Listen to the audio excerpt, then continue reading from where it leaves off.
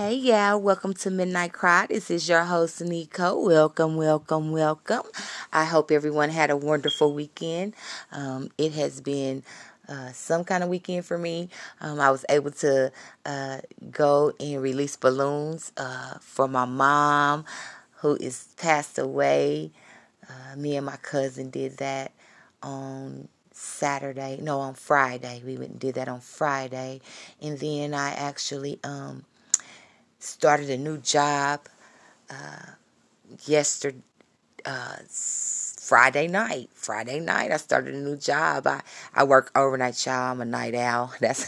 So Midnight Cry is just the right assignment for me because I'm up through the night anyway. So yeah, I was able to do that, and to be able to work with children. I was walking up and down the halls. We have to do check on them every 15 minutes, and so I'm walking up and down the halls last night, Friday night, and I just was like, God, what am I here for? What do you have me here for? You don't just have me here for nothing. Is it just to walk these halls and pray every 15 minutes? Like, what am I here for? What's the assignment? What's the assignment? It's not about because surely this job isn't about the money. There's an assignment here, and I just want to know what that assignment is. And so, I haven't gotten the answer yet, but I'm so sure He will give it to me. I'm just grateful to be in the land of the living, grateful for health and strength. I was diagnosed with COVID. I tested positive for COVID-19 a couple of weeks ago, about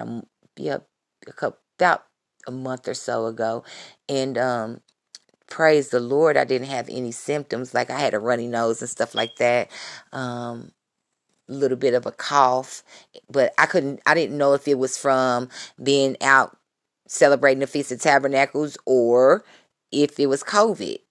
I didn't know. Couldn't tell the difference between the two, but nevertheless, God gets the glory in my life. I'm here, and I'm here by the grace of God. It's nothing I could have done to have ensured that the outcome that I am sitting in today, which is my health and strength, is nothing but the providence of God. And so today I'm just grateful. I'm so grateful. Tonight we're going to talk about salvation. And, salvation is so much more. There's so much more to salvation than just receiving Jesus as our Lord and personal Savior, and being free from the penalty of death, and being placed in right standing with our Father.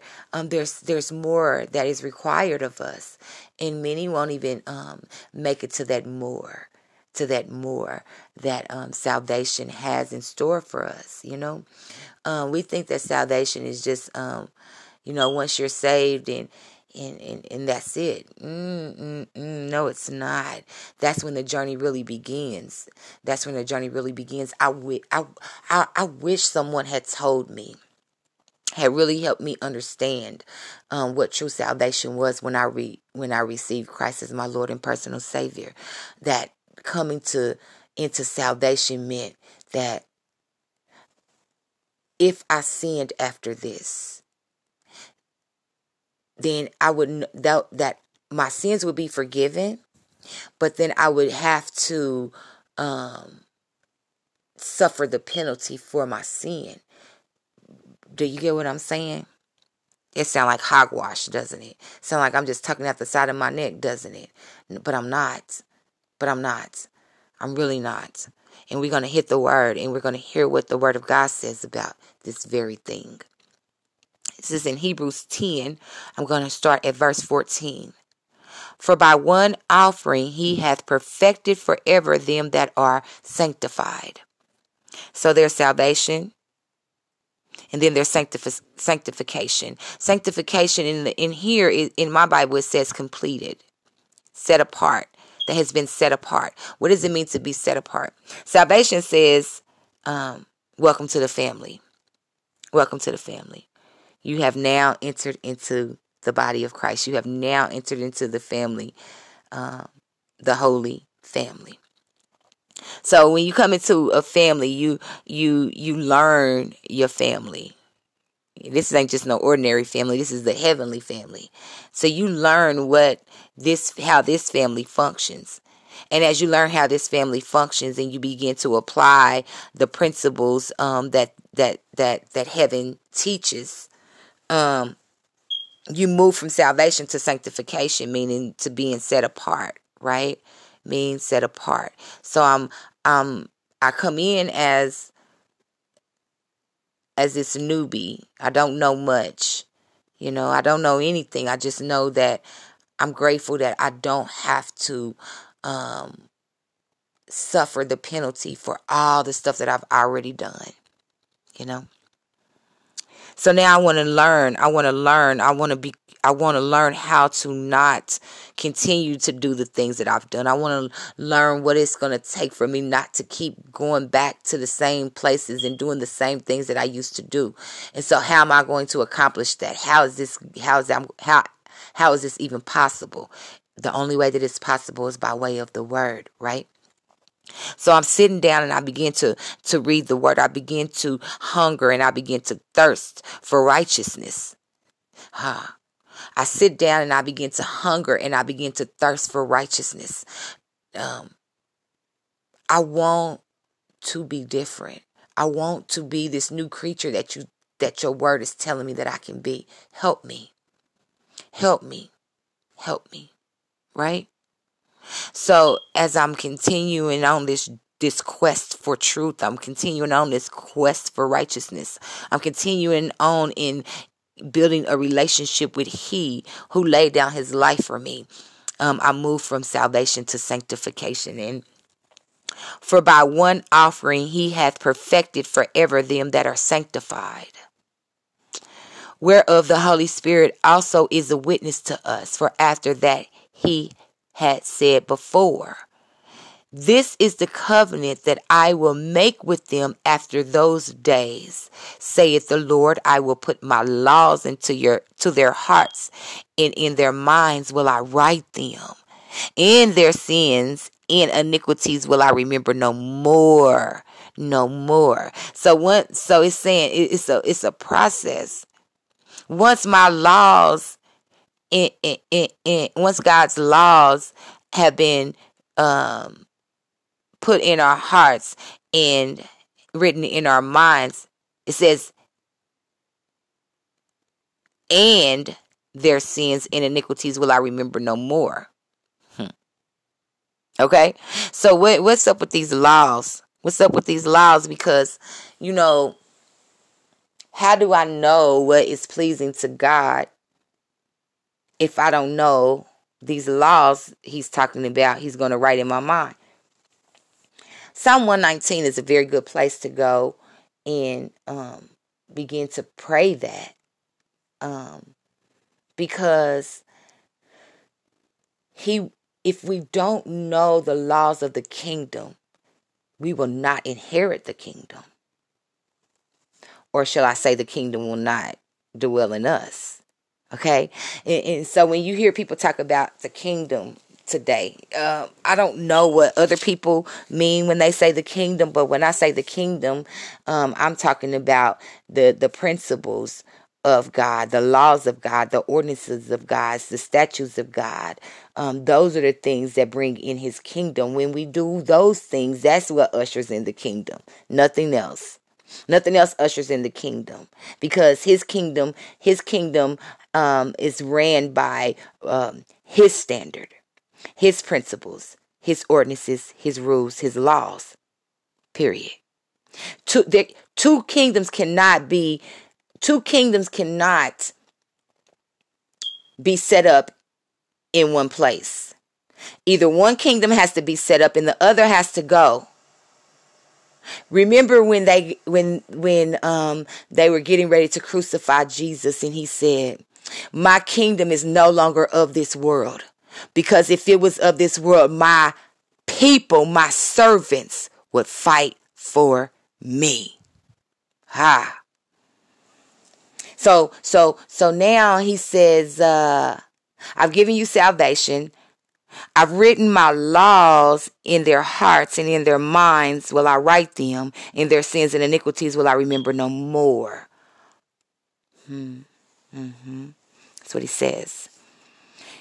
Now, where remission of these is, there is no more offering for sin.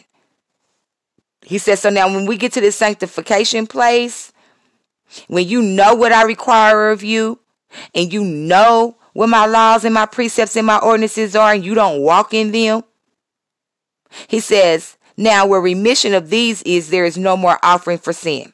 So once you get here and you've been forgiven for your sins and iniquities, and they are remembered no more, if you continue on in foolishness, there's no more offering for our sins. This is, the Bible is telling us this.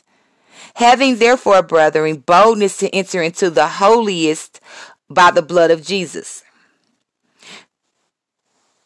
by a new and living way which he has consecrated for us through the veil, that is to say, his flesh. So he's saying, and now all these things have happened. All these things have happened. You've received remission of sin, your sins and iniquities, and your sins and lawlessness has been remembered no more. You've been given remission of sins. Therefore, there's no more offering for that. I don't want the offerings that you can't offer anything for your sins anymore, right? That's what he's saying.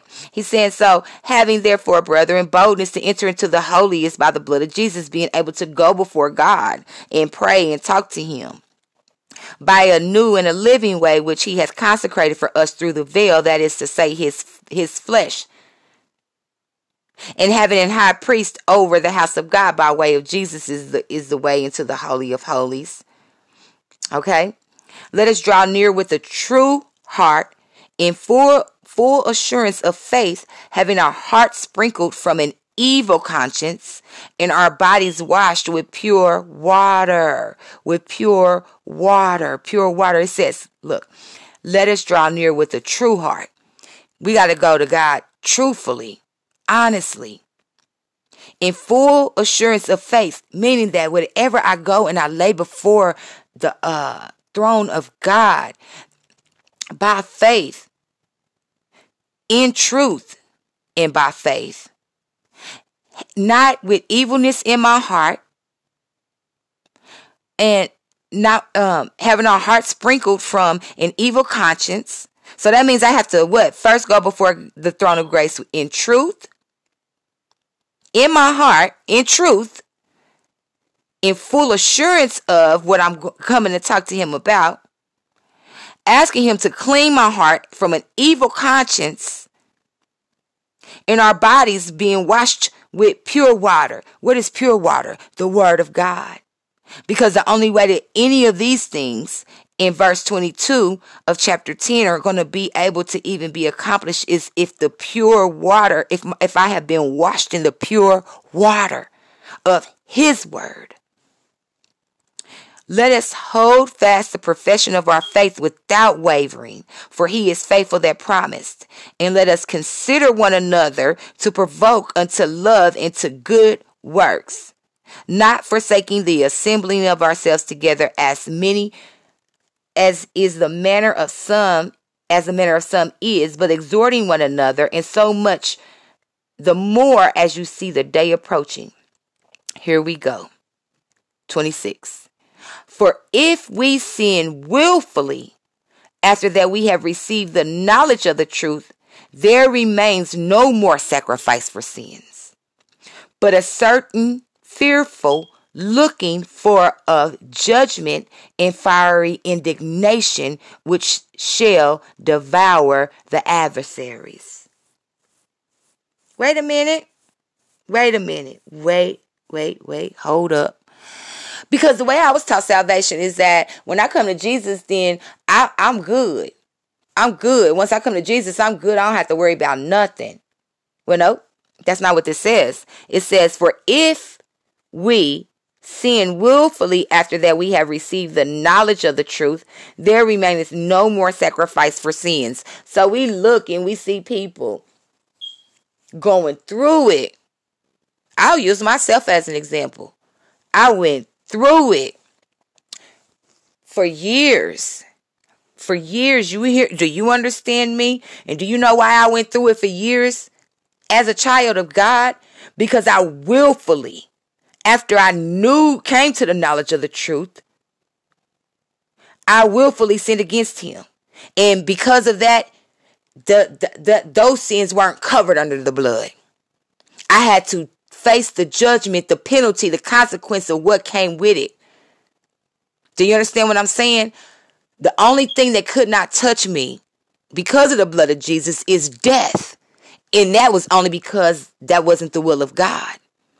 But the penalty behind it, the judgment behind it, I definitely had to face.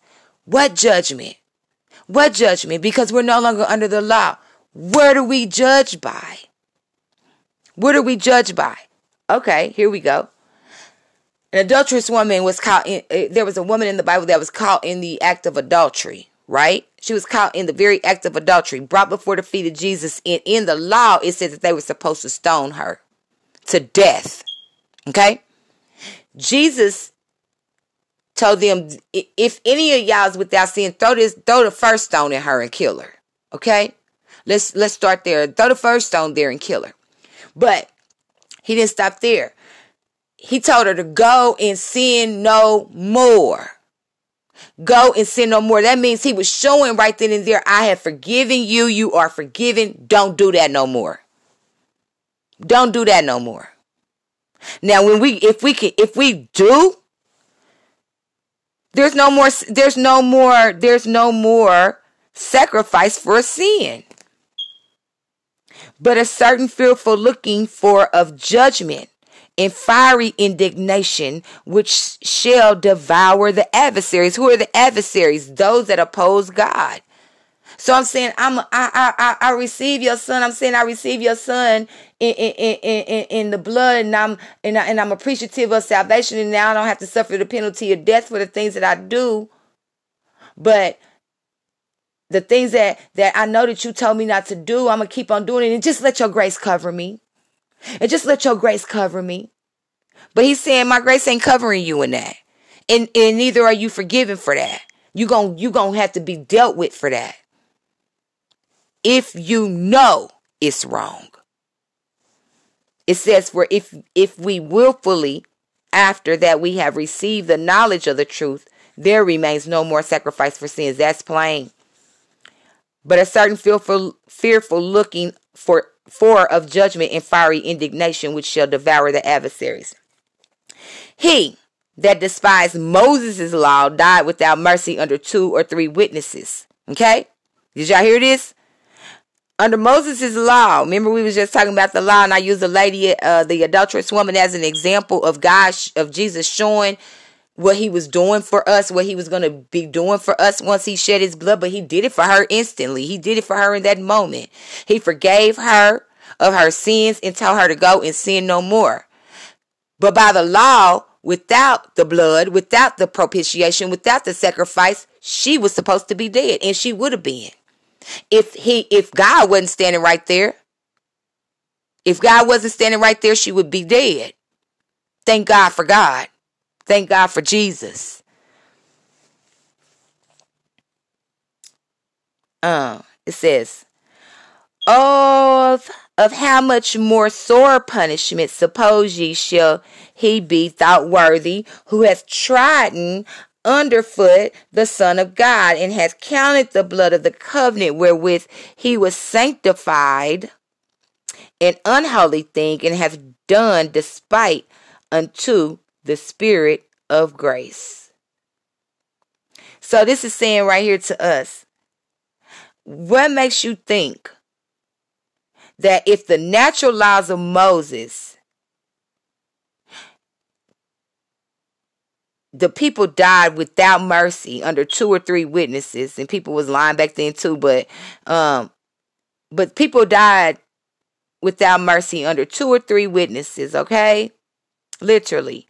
He said, how much more with the blood of the Son of God in this covenant,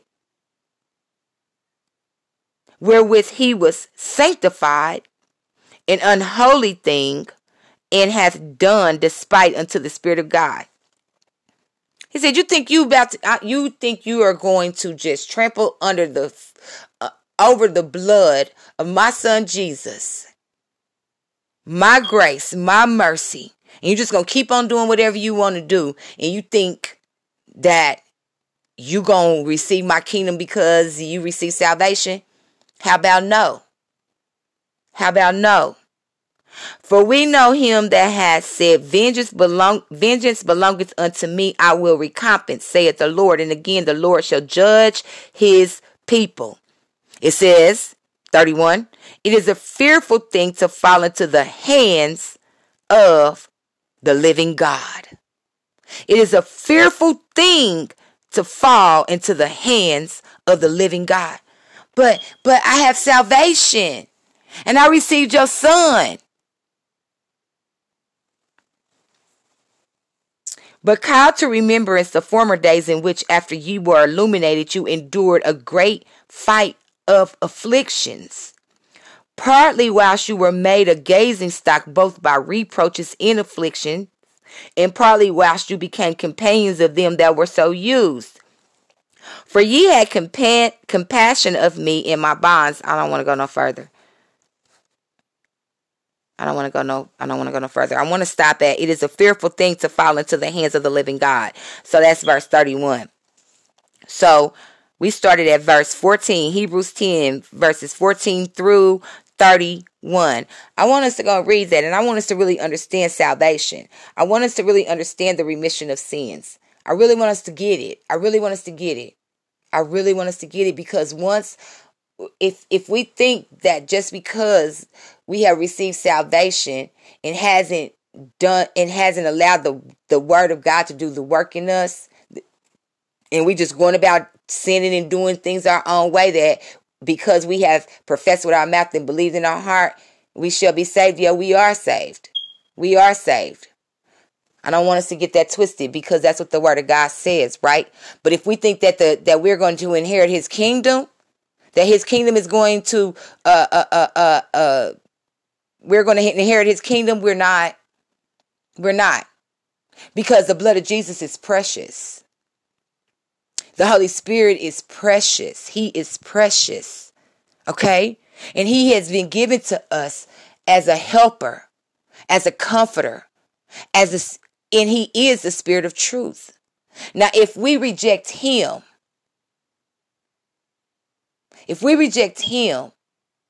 how are we going to inherit the kingdom? Because he is the Spirit that lives in us, which is the Spirit of God that lives in us, that is instructing us and saying, no, don't do this.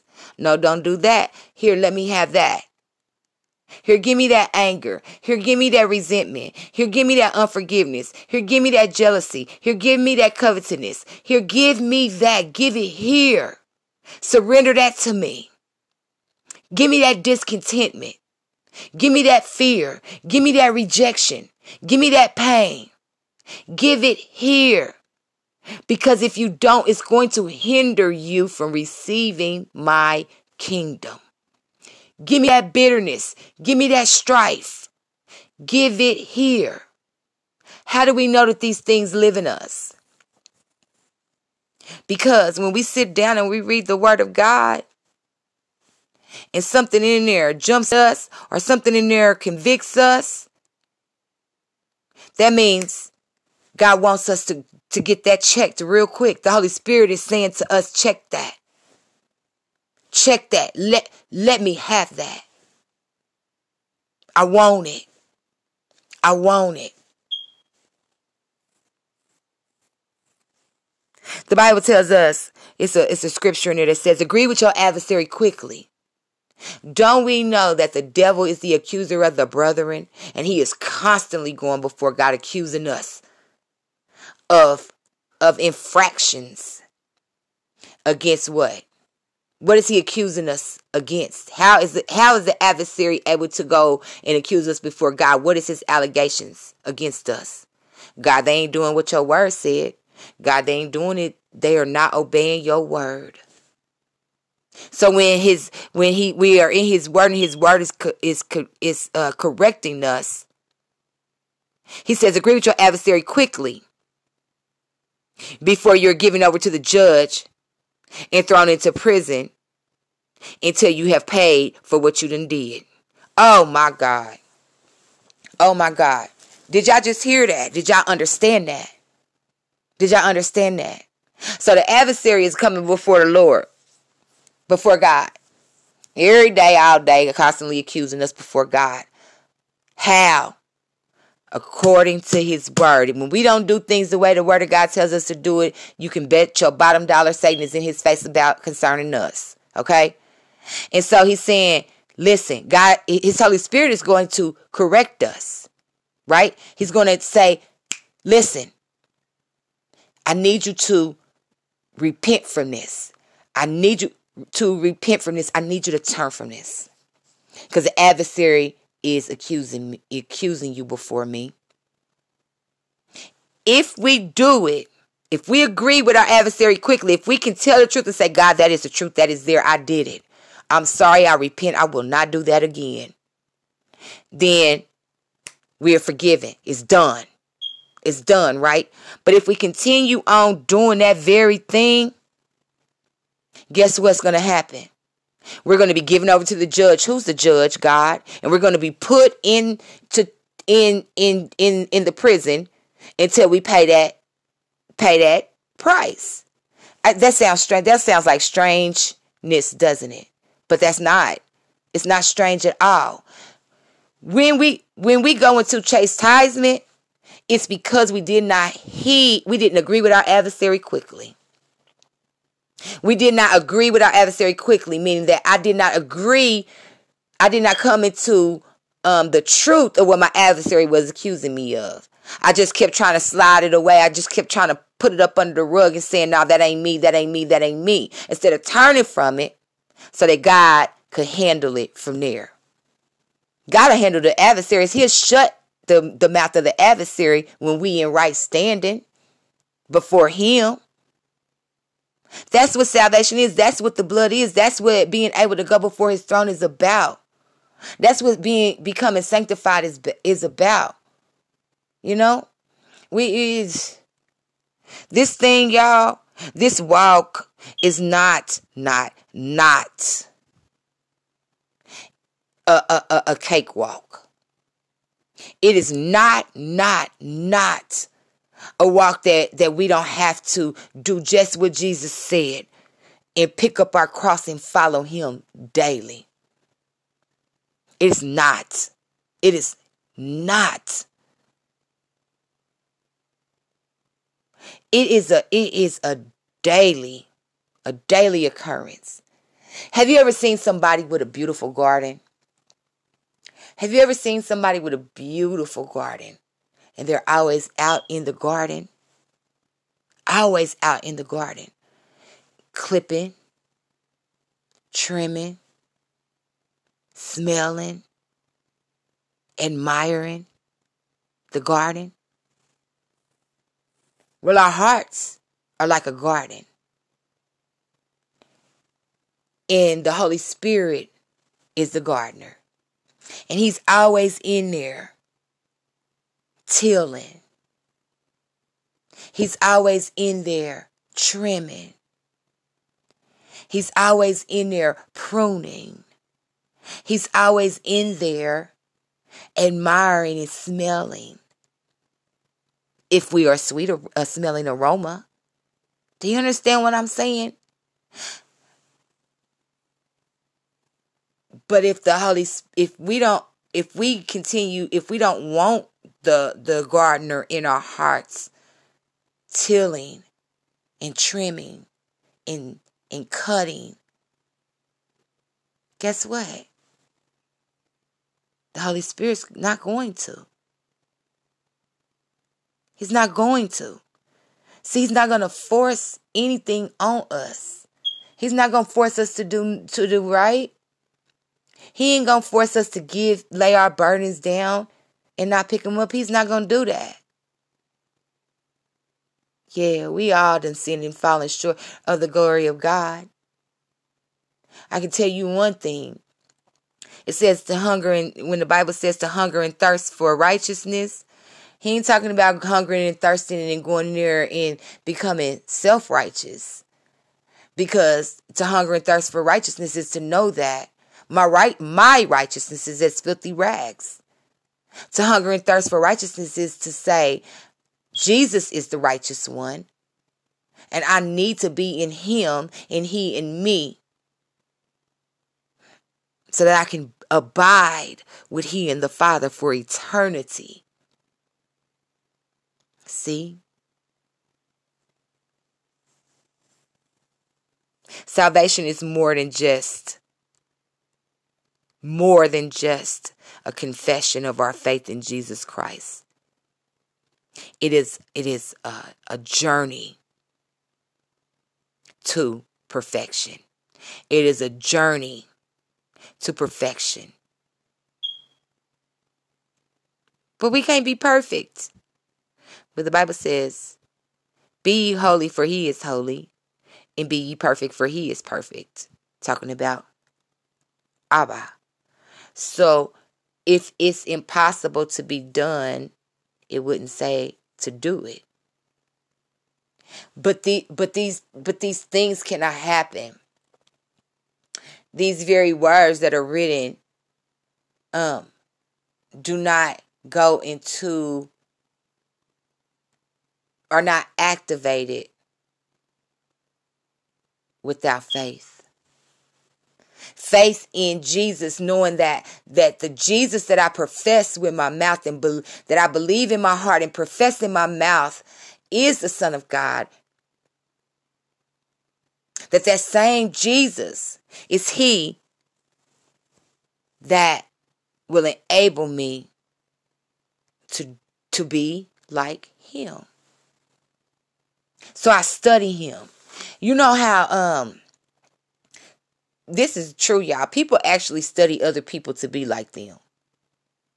They will emulate them to a T. They will watch them. They'll watch their movements. They'll watch their dialect. They'll watch their whole everything, and they will copy them. Humans do this to each other. They'll try to dress like them. They'll try to speak like them. They'll try to talk like them. They'll try to do everything like them. So just imagine if we took that same energy, that same time, and sat down and got in the Gospels and studied Jesus. And studied Jesus. Because who our teacher is who we will be like. Who our teacher is who we will think like. Who our teacher is who we will resemble, reflect. I had a teacher in 5th grade. Her name was Miss Durant. And I had got kicked out of the school, the elementary school that I went to, that I was supposed to graduate from. That was the year that 5th grade was, that 6th grade was converting into junior high. They were putting 6th graders into junior high, and I was going into the 6th grade the next year. And so I had been to school with my friends for years, and so, but I didn't get to graduate with them. I had got kicked out for throwing a desk at my teacher. For throwing a desk at my teacher, I had got kicked out, so I had to go to another school. So, your reputation will precede you. I don't care. It's going to precede you, all right? So I get to Miss Durant's class, and she had me pegged, But I'm going to tell you what Miss Durant did. This is what she did. She said, Shania, she said, I know, I heard about what you did to your last teacher. She said, I don't know what caused you to do that to her, but please don't ever throw a desk at me. And I started laughing. And she was a big woman, too. I said, Miss Durant, I won't throw a desk at you. She was like, I know you won't. But what she did, what she taught me, I'm bringing her up because what she taught me was what grace looked like. She taught me what seeing the gift in me and looking past the fact that I didn't want I was guarded and I was shielded and I was overly protected. She looked past that and she saw the potential in me and she pulled it out. And I excelled. I was on the honor roll that year and went on into 6th grade with, ready for school. But our teachers, so now when I see other kids like myself, that's what I was getting at. When I see other children, thank you, Holy Ghost. When I see other children like myself, I give them grace. Do you understand what I'm saying? So our teachers, our teachers are who we mimic, And so I think if we took the time to study our teacher, King Jesus, we would begin to think like him and speak like him and walk like him and have his mind and have his heart and have his love, And so salvation is more than just the profession of faith in Jesus. It's more. And I say the Gospels because Jesus is our example. He's our King. He is the Son of God. And because of him, we are now sons of God too. So be that we are. So the reason why I said the Gospels is because the Gospels entail, he talked so much about the law. But more than he talked about the law, he displayed how the law is to be walked out and not just talked, not just religiously done. The feast, not just religiously done. The care for others, not just religiously done. Actually, they didn't care nothing about nobody else but themselves. But Jesus cared about the people, and we would do well. We would do well to sit at the feet of King Jesus and learn of him. And we can do it. All we got to do is just read the Gospels and understand what he died, why he died, and why he laid down his life, not died, why he laid down his life. He said, I come to give you life and that more abundantly. And the more abundantly is not stuff. Hallelujah, amen. The more abundantly is not stuff, but the more abundantly is to come into that rest in Christ, to come into that rest of the Father. What does that mean? It means to set aside your own agenda and to rest in the agenda of God, meaning that in all things, every step that I make, I don't care if it's I want to go to the store and get me a soda. God, is it okay for me to go to the store and get me a soda? Because I'm resting on doing things my way. I'm resting on even thinking on my own. Oh, yeah. That's rest. That's rest. So he came so that we could have life and that more abundantly. Jesus, he didn't do anything that God didn't want him to do. Period. That's rest. That's rest. He was so thoroughly convinced that God would never leave him or forsake him, that even on the cross, and it appeared as though God hated him, that he knew that God loved him. That God was with him.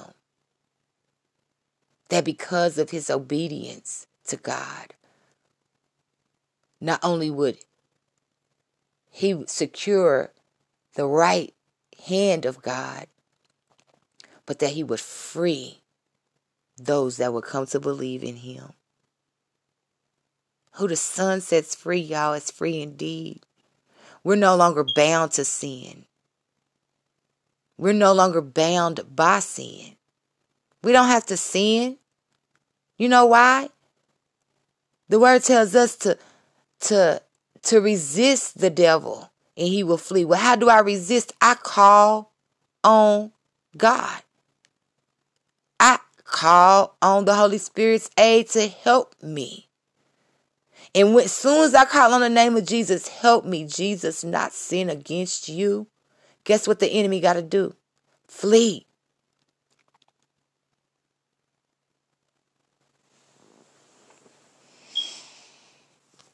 Yep. Yep. Mm-hmm.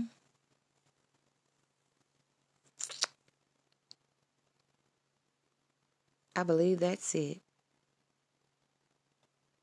I believe that's it. Yep. Well, I love y'all.